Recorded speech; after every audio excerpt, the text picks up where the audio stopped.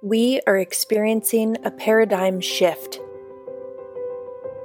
a fundamental change in the way we usually do things. We are intentionally choosing to see the silver lining. Opportunity arises. We can shine a light on the things that weren't working well, on those things that weren't really working at all. We can regroup, reevaluate, and re-engineer. It's time to explore new patterns and paradigms, those that inspire us to rise above the chaos and explore how the conditions of today can take us to a better tomorrow. Patterns and Paradigms, the Pattern Podcast, from Hudson Valley Pattern for Progress. You're listening to Episode 13, 2020, The Year in Review, Part 1, with your host, Pattern President and CEO, Jonathan Drapkin. Hi, everyone, and welcome to this week's episode of Patterns and Paradigms. Of course, if you have any questions or comments about our podcast, please send them to patternforprogress.org/podcast. And please remember to subscribe to our podcast, which is available on Apple, Amazon Music, Spotify, or wherever you go to find your podcast.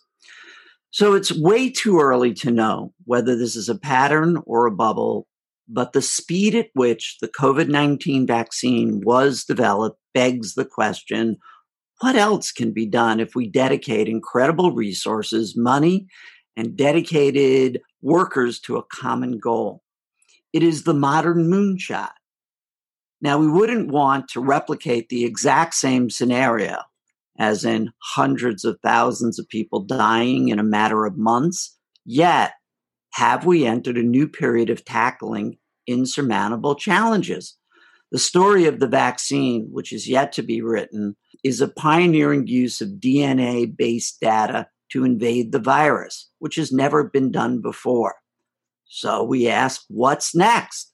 We'd love to hear from you, our listeners, as to what else can we tackle. But before we get to our guests, let's ask Joe Chaika, what's up, Joe, to find out what's happening in Pattern's world. Joe, the New York State Division of Homes and Community Renewal recently announced a new round of funding for their New York Main Streets grant program.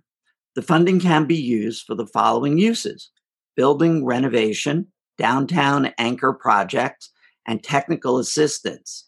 What do you think that means for the downtowns in the Hudson Valley? Well, thanks, JD.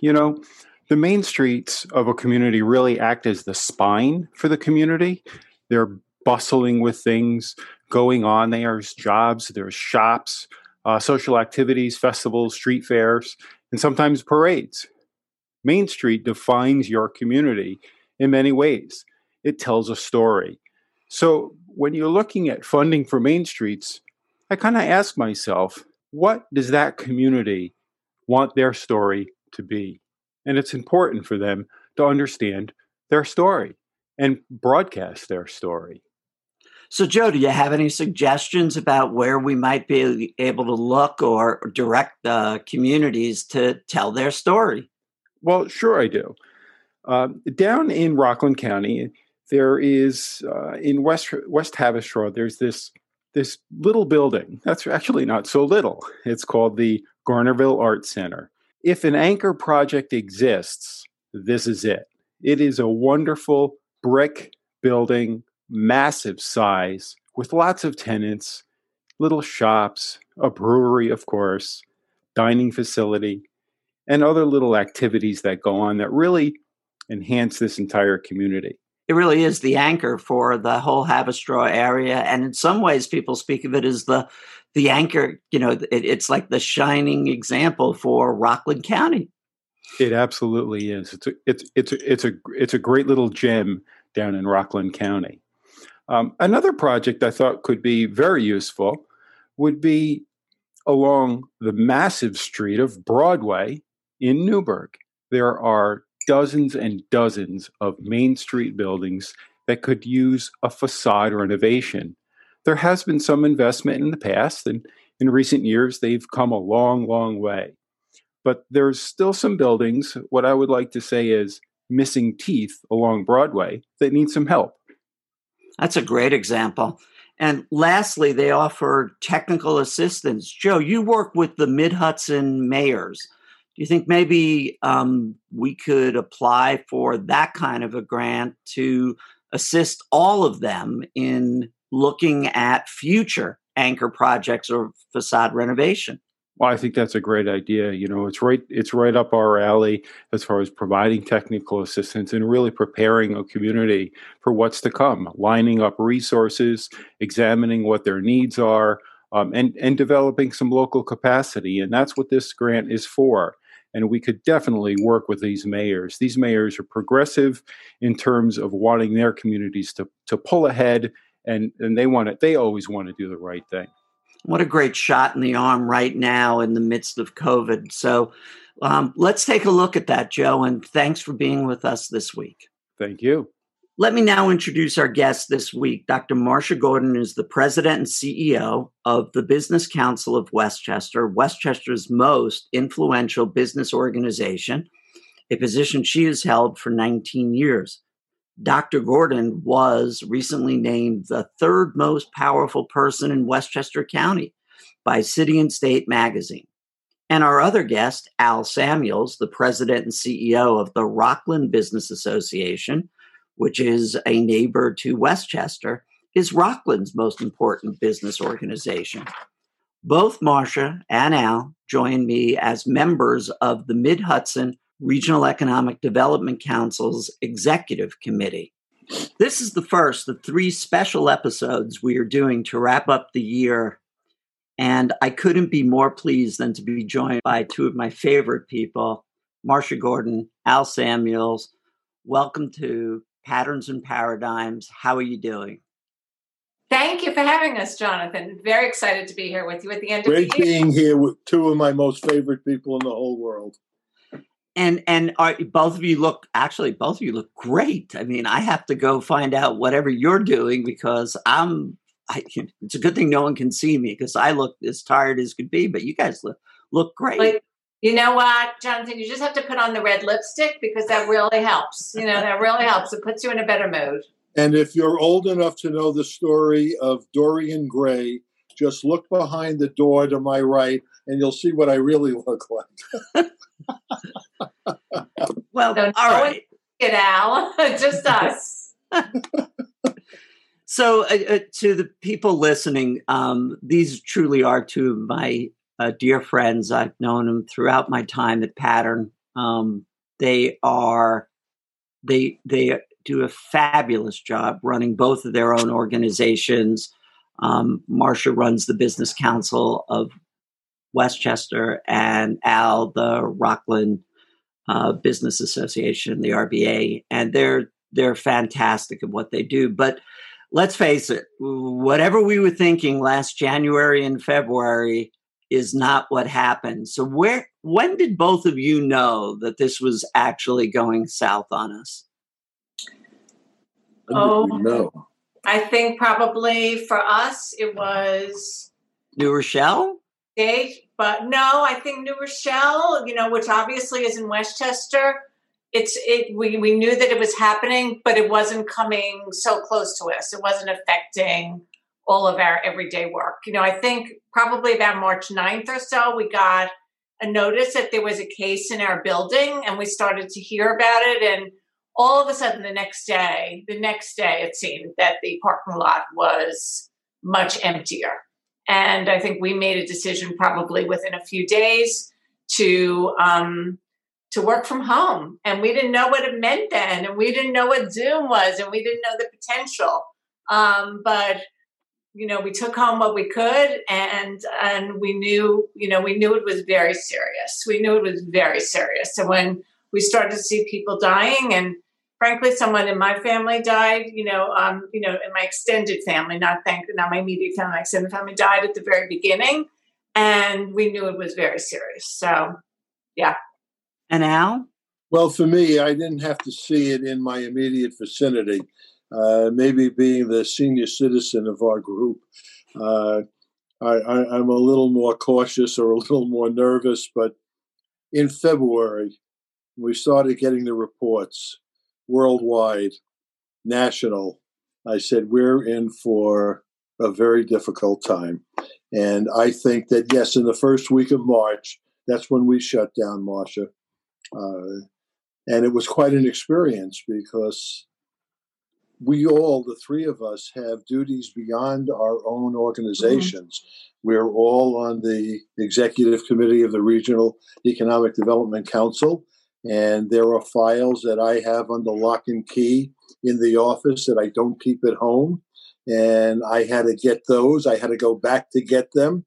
There were some other things. I'm on the board of other organizations. I had to go and get those files, which were also under lock and key, and my den at home became quite different. It became, I spent more time for 8.5 months. I spent more time in the room that I'm speaking to you at right now than I did in any other room that I can recall. It was all day. It was every day.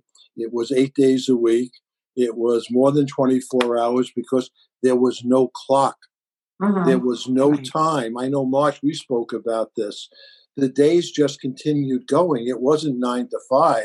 It was from whenever you got up until whenever, in my case, it was my wife, Marilyn, saying, dinner is ready, and I knew I had to shut down. But it started first week in March, and it ran for about 8.5 months. So, as both of you know, I talk a lot about technology, but personally, I am no master of technology. It was actually during a meeting of the Regional Economic Development Council when I decided it was time for me to get my first iPhone, because someone paused and said, "Aren't you part of this discussion?" And I went, "What are you talking about?" And there was the conversation going on in the council, but subterraneously, there was a separate conversation where people were sending messages to each other on their iPhones, and and I said, I got to get one of these things. So that just tells you personally how out of sync I was with technology. But I understand its merits. What did you do, Marcia, and what did you do, Al, to sort of pivot in order? You run big organizations. Yeah. So I'm also not great on technology, but I'm open to it. I am open. I think that's and I remember, and I'm very, very fortunate to have staff members that learned it very quickly on not only Zoom, but Hopit for our trade show, and doing different things with our Zoom meetings, breaking into subgroups. And so I really had some guidance to do it. But I'll never forget the first time we did an experimental, probably the next week, staff meeting on Zoom, and we were all giddy. I mean, it was a funny experience. It was a funny thing. So, I kind of just decided to embrace it and to embrace the opportunities that it gave us. And we've also done, and we've done it in many formats. We've done it in webinar formats. We have very active webinars with very active chat rooms. What we've learned also is that whoever registers for something, if we have 100 people register and we have, let's say, 75 people show up as participants, we may be picking up the rest of them on Facebook, because then we have 250 views on how we do it on Facebook. And so fortunately, I was someone who I'm very active in social media, and so I felt very comfortable with that. We did have a webinar the other day, and a whole new world was opened up to me with the new techniques that marketers are using, influencers and other platforms that marketers are using. So I think wherever we are, we need to be open to getting to the next level and to bringing our members there. Al? Well, to put in perspective what it took for me, and Marcia was an encourager with regard to this, as she is with many things that I do. Back when we were preparing for Y2K, the RBA returned the services of a guide, so to speak. And at the last meeting that we had at just before New Year's, it was our December luncheon, the man made an address to our members about what they would be facing, New Year's Eve, January 1st, and moving forward. And he said, and folks, remember, as you all plan to enter the 21st century, you have to remember to drag Al into the 20th. Mm-hmm. So that'll tell you where I am with regard to technology. We started using social media and platforms that were available to us on the iPhone before we went to Zoom. We were turning out a lot of material that was very useful to people early on because there was so much confusion. And we had the ability to gain access to, what we say in Yiddish is the emes, the truth about what was being discussed. It wasn't, false news, fake news. It wasn't, news that came off blogs. This was news that really helped folks. And so we tried to put it out in as wide a distribution as possible. And luckily, I had somebody who understood this very well, and she kind of led us in that direction. And then we went to Zoom. And Marsh, like you, the first Zoom meeting of our Economic Development and Government Affairs Committee, we had 78 people. I never got more than 20 live. We had 78. And I said, this is going to work. And throughout the whole year, it has worked, and we're going to continue it. And even when this is over, this restrictive environment that we live in, when that's over, I think we'll still use a mix of Zoom and live because there are people for whom it is just very convenient. Yeah. Well, as a regional organization, the ability for us to gather people from 9 counties is vastly increased, also because they don't have the time in their cars to commute. Right. But I got to say, with the technology part of it, there is also a generational aspect to this. So my 22-year-old and 24-year-old, they're like going, you're discovering Zoom and Slack, and these are all their language. I mean, they're like beyond that. And for us to take these programs and integrate them into our organizations, should we have done this years ago, or it just never occurred to us to have this degree of technology? I think it just never occurred to us. Yeah.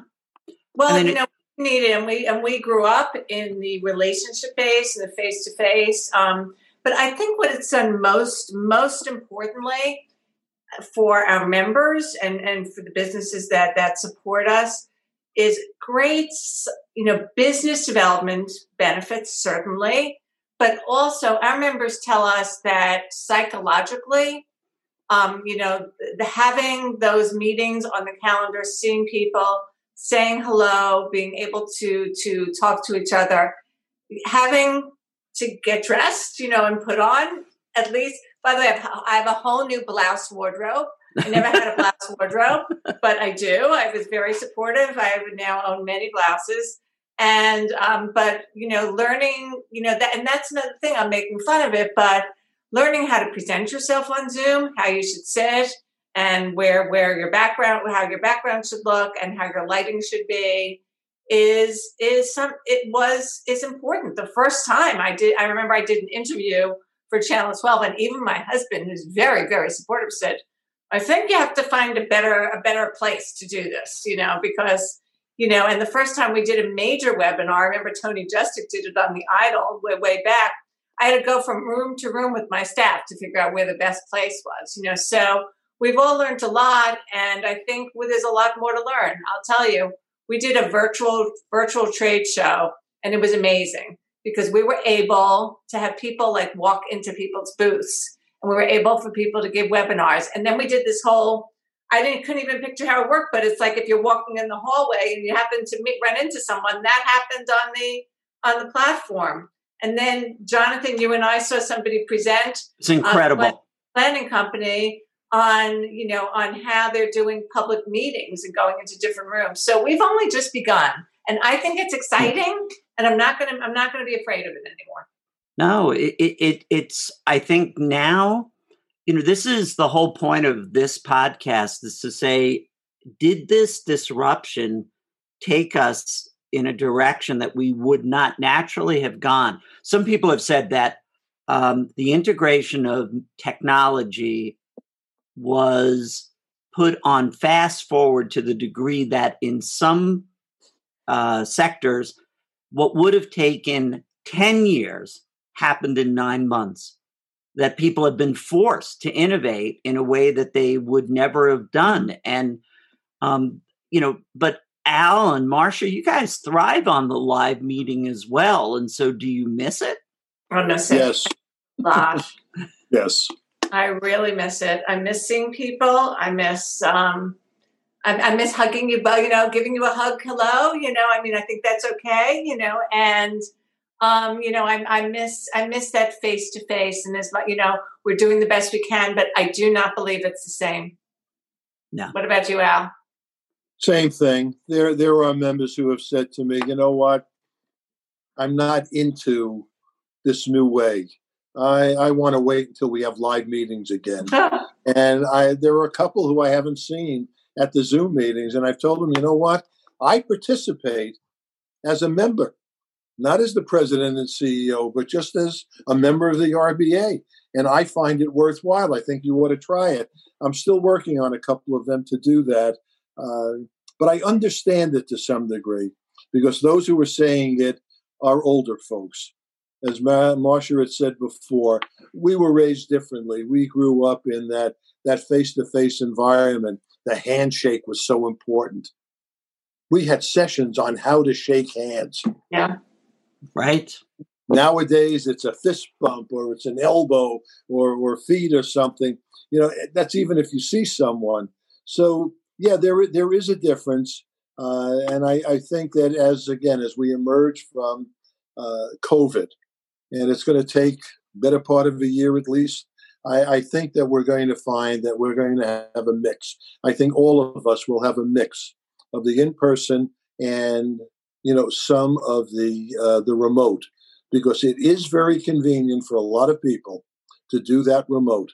And we are seeing that we get more people to attend our subsidiary group meetings than we did when they were live.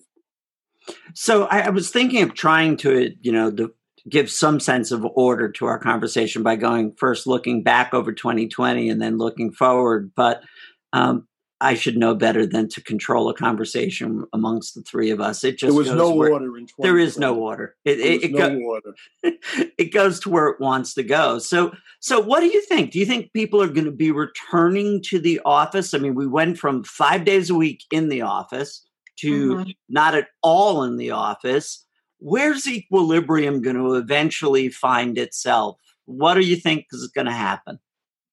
Well, I don't believe that we're going to have a return in the near future to the levels of commercial office occupancy that we had. I think that, look, for us, our lease was up during this period of COVID in 2020.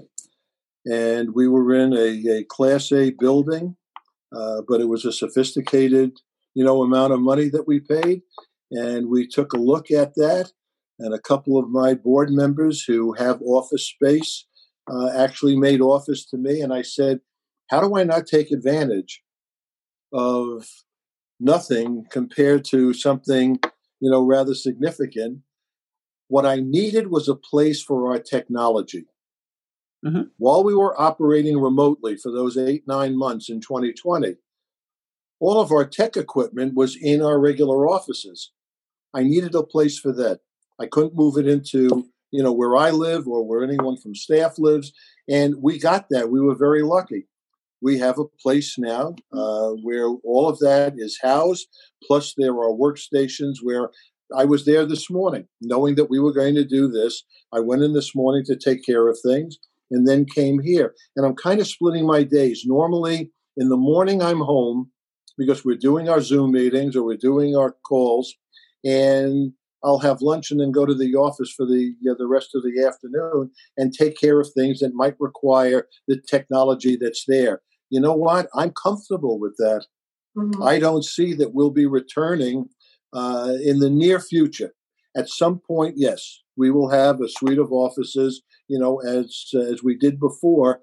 But interestingly, we seem to be getting the job done. Knock wood, we're getting the job done working remotely with a place to go when we need it. And Marcia, you still have your...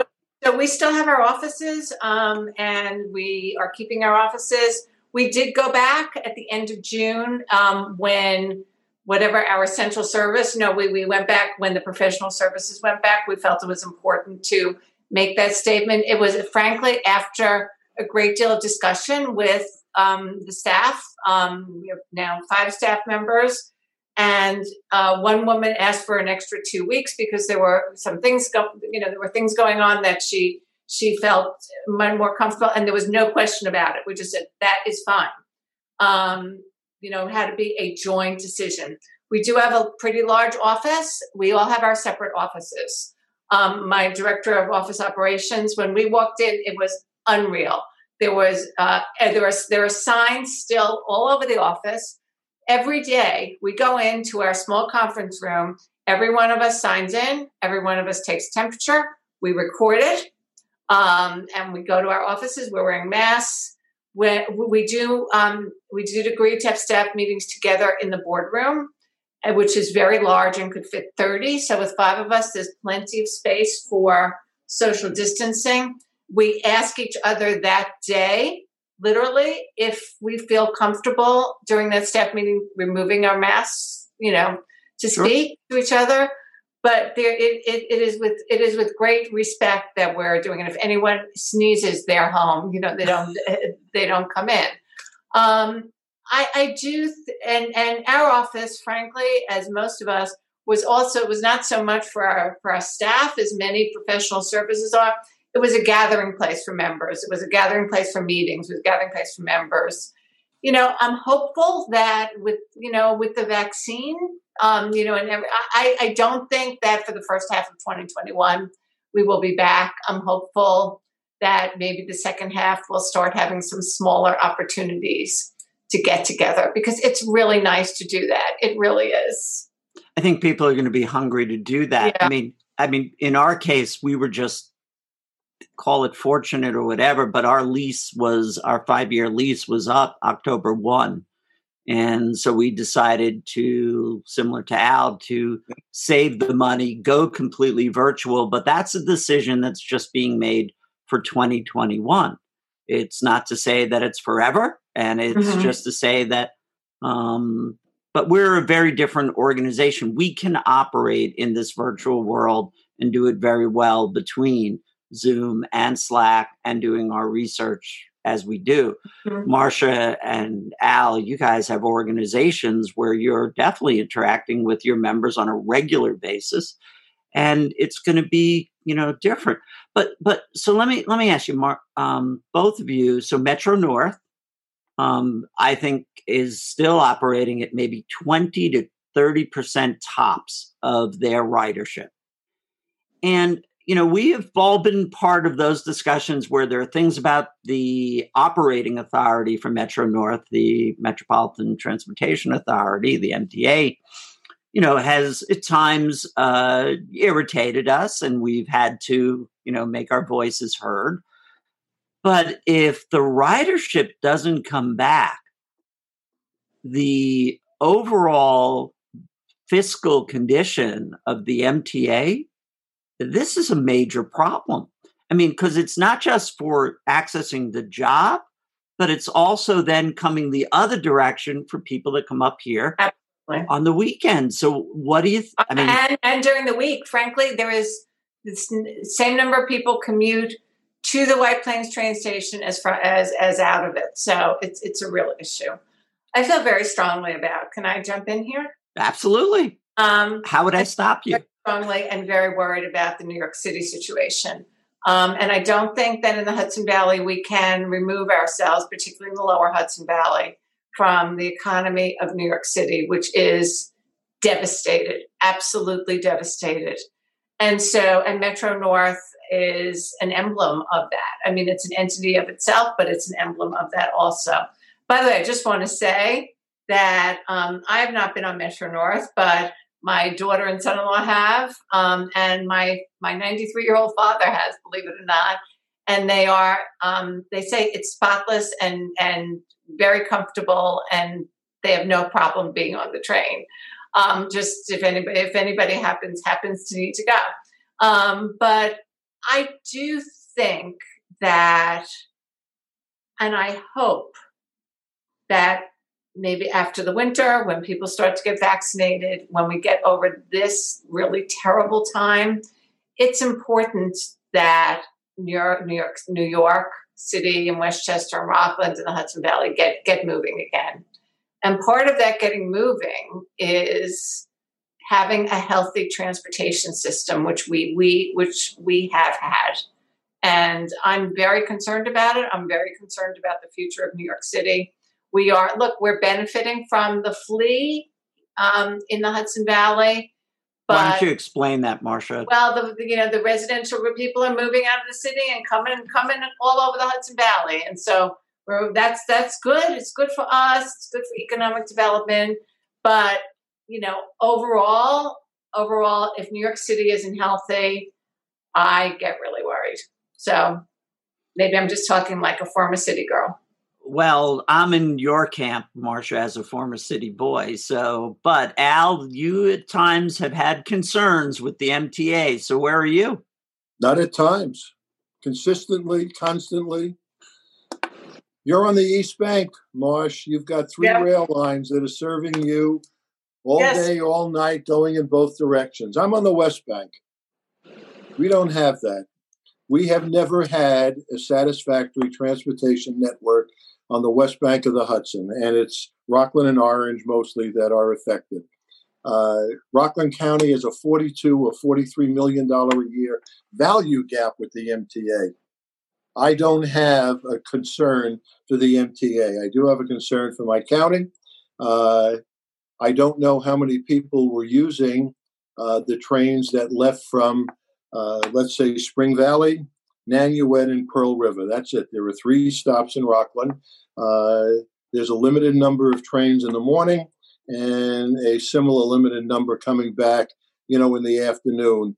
They are not much use for the tourism that we expect. People do not come to Rockland that way, although I will admit that some folks got very creative and have done some work in the western part of the state, of the county, Rockland County, and they've kind of built a gateway in Sloatsburg going into Tuxedo and Orange County, and a gateway from one county to the other, and they've relied on the Port Jervis line, which comes out of Orange County into Suffern. It's a different line, but also very limited. So, as I said, we haven't had the pleasure of the transportation network that the East Bank of the Hudson has enjoyed. We've had limited service that has been curtailed, service that wasn't always reliable, although it did get better in more recent years. But a $42 or $43 million a year value gap. And now the city of New York would like to have a commuter, I call it a commuter tax, but that's basically going to affect those of us on the West Bank. The people that Marcia is concerned about, they're going to be able to get on those trains, and they're going to be able to get into Manhattan, and they're not going to have to pay this additional fee once they get down past 90th. I don't know. Yes. I'm kind of forgetting. 60th. Al. 60th Street. Yeah. So my side of the river has a different perspective, although many people do have businesses that rely upon relationships with the city. Realtors certainly do. We have always been a residential market for a certain level of workforce, in Manhattan, and certainly we wouldn't want to lose that. But I'm not as sympathetic to the MTA and to New York City's transit issues because, quite frankly, we've never gotten a fair shot from them in Rockland and on the West Bank of the Hudson. Well, as we often do, Al, I think I'm going to have to disagree with you about I'm with Marsha on this one, that the fiscal condition of New York City is imperative to the health of New York State. I mean, I'm concerned that looking into 2021 and beyond, the state's not going to have money for programs that we've always participated or been involved in, such as the consolidated funding application, the downtown revitalization initiative that we both are, all three of us are fans of, but I don't know how much money they're going to have. Their fiscal condition is not good right now. Are you worried about the state? Well, sure. I've always felt that looking for new sources of revenue is reasonable, but looking for cost savings, particularly now, is more reasonable. And we did that in our organization. Mm-hmm. I have spent an agonizing 8 months. I mean, absolutely agonizing 8 months,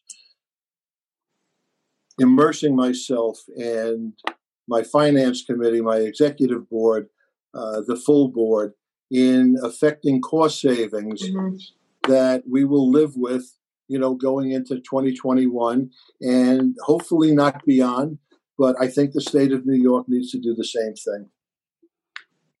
And you think after COVID, the fiscal concerns of the state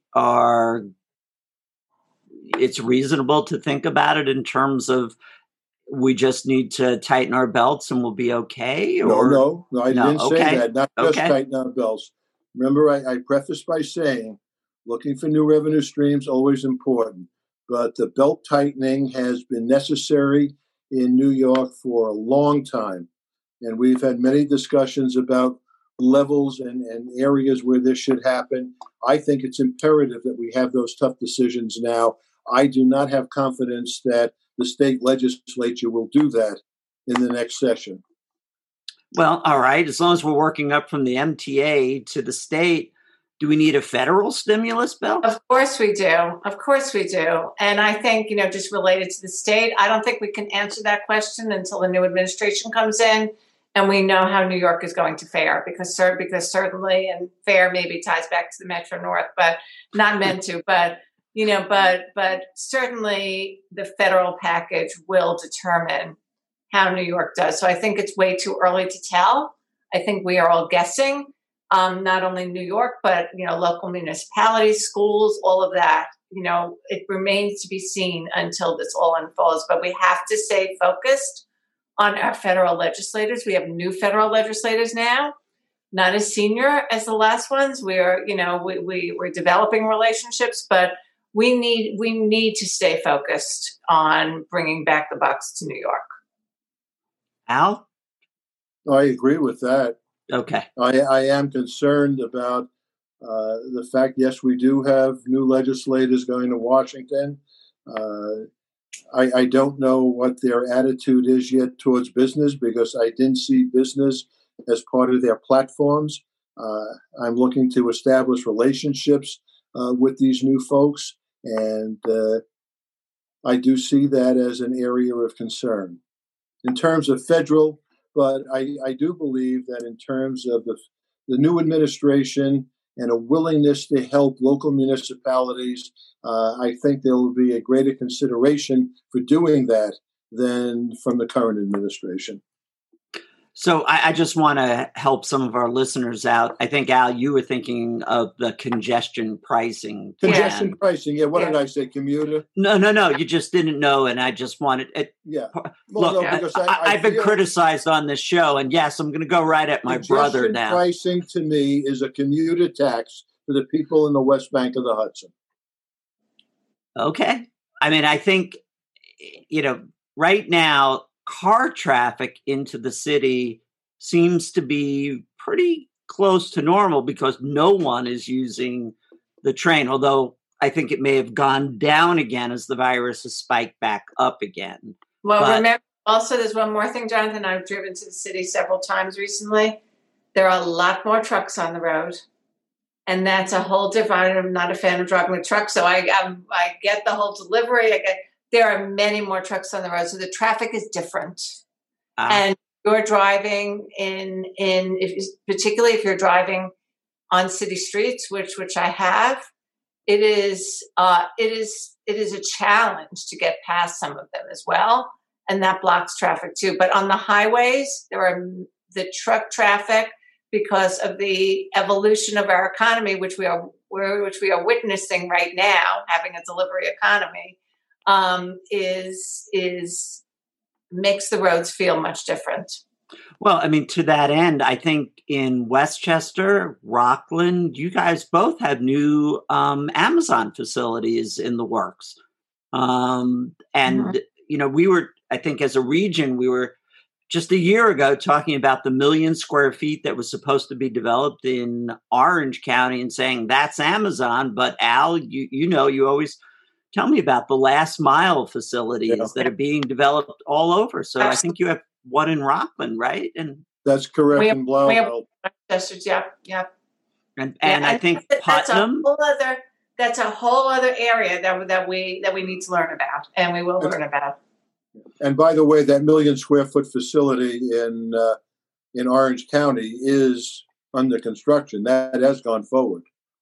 Well, yes, and the one in outside of Syracuse, close to 4 million square feet. Yeah. Amazon has not stopped building throughout this entire process is there, as they see this as a way to, that this is going to continue, people ordering online. And, do you remember when you used to order something in a catalog and say, please allow 4 to 6 weeks for delivery? Well, now if you don't get it within 1 to 2 days, you're on the phone complaining. The next day. The next day, I'm amazed by that. The next day. It is definitely, I think that's going to be the biggest transformation of our economy that we've seen. And it's sad in many cases because it's going to put a lot of Main Street businesses and others out of business. And on the other hand, it's a whole other part of the economy. So, you have to accept the new also, Well, so along those lines, let me ask both of you, have you used much cash in the last 9 months? Nope. Maybe to tip a driver, no, very, very little cash. But I think I was using very little cash anyway. Well, yes. And then, yes. But I think that even more so, there are online on your iPhone, there is Venmo, there is a variety of ways that you can PayPal. There are a variety. I'm sure you're using some of that for your events for people to pay. Yes, absolutely. And the other thing, frankly, is that maybe I was late to the game with this one, but because, frankly, the Postal Service was so bad and every bill that I paid was getting lost in the mail, including today. I found out that a check was mailed to me on September 1st that never got to me. And it was it was a dental insurance claim. It never got to me. So I said, this is it. I am doing my bills online. So, and I took the time and I learned how to do it. And as I said, I was late to the game with it, but it is life altering. So you think about how we've all changed our habits. And even again, my 93-year-old father lived with us for 3.5 months and he was very nervous about his mail. And now they're all online. He went online with it. So a lot of things have changed and morphed. So it's not only the cash, it's the checks, it's, a stamp. Right. Yeah. I was going to send holiday cards. And then I said to my wife, can we still buy stamps? I mean, and will it get to people? Will the holiday card even get to people? Should I be writing on the card, Happy Martin Luther King Day, because it's going to arrive January 20th or something. Yeah. Hey, Marsh, you're a big fan of the movies. Did you see any? Are movies the way you and I have always liked it? Movie theaters, is that also going to change? I miss my movies so much, and I miss going to the movies. I really do. I miss the theater. I miss the movies. I actually watched a theatrical production online the other day. It was a production that the Irish Repertory Theatre did of Meet Me in St. Louis. And they really, really, really tried. They really did. And it was amazing. Every actor was in a different city, but it didn't feel the same. It didn't feel the same. It didn't have the same. But I think that the movies I don't think they will be back in the same way. I think we've all gotten used to streaming. I think that it's, I'm sad about it. I'm sad about it because it was a part of my life that I enjoyed very much. And it was my time to really shut down and not be multitasking. I miss it. I miss the popcorn. Not the same. Absolutely not the same. But I think it was funny because I think when Paula and I were first dating before we met, we were in Manhattan. So we go, better get to that movie early because the line's going to be around the block. Well, and now you're able to purchase tickets to allow you to even have your seat designated in most movie theaters. But it looks as if the future of movies is that you'll have a choice. Maybe if movies the business model can sustain itself, but you'll also be able to pay for the right to see it the day it's released online, but you'll pay more for it. Yeah. Any other predictions? Any other thoughts about what we're going to look at? I mean, the vaccine to me, and this is certainly a great, really nice place to end this conversation, which is, I think we're all pleased that there is a vaccine. Several actually companies have a vaccine that's starting to get out there, and there's a sense of hope. But the way that they did this everyone said this was years back in March till you actually had a vaccine. But here we are with vaccines being shipped, and I think the first nurse in New York City was vaccinated today. This morning, right, Al? Yep. And, so you say, how did they do this? And, I've been reading about it, but how did they do this?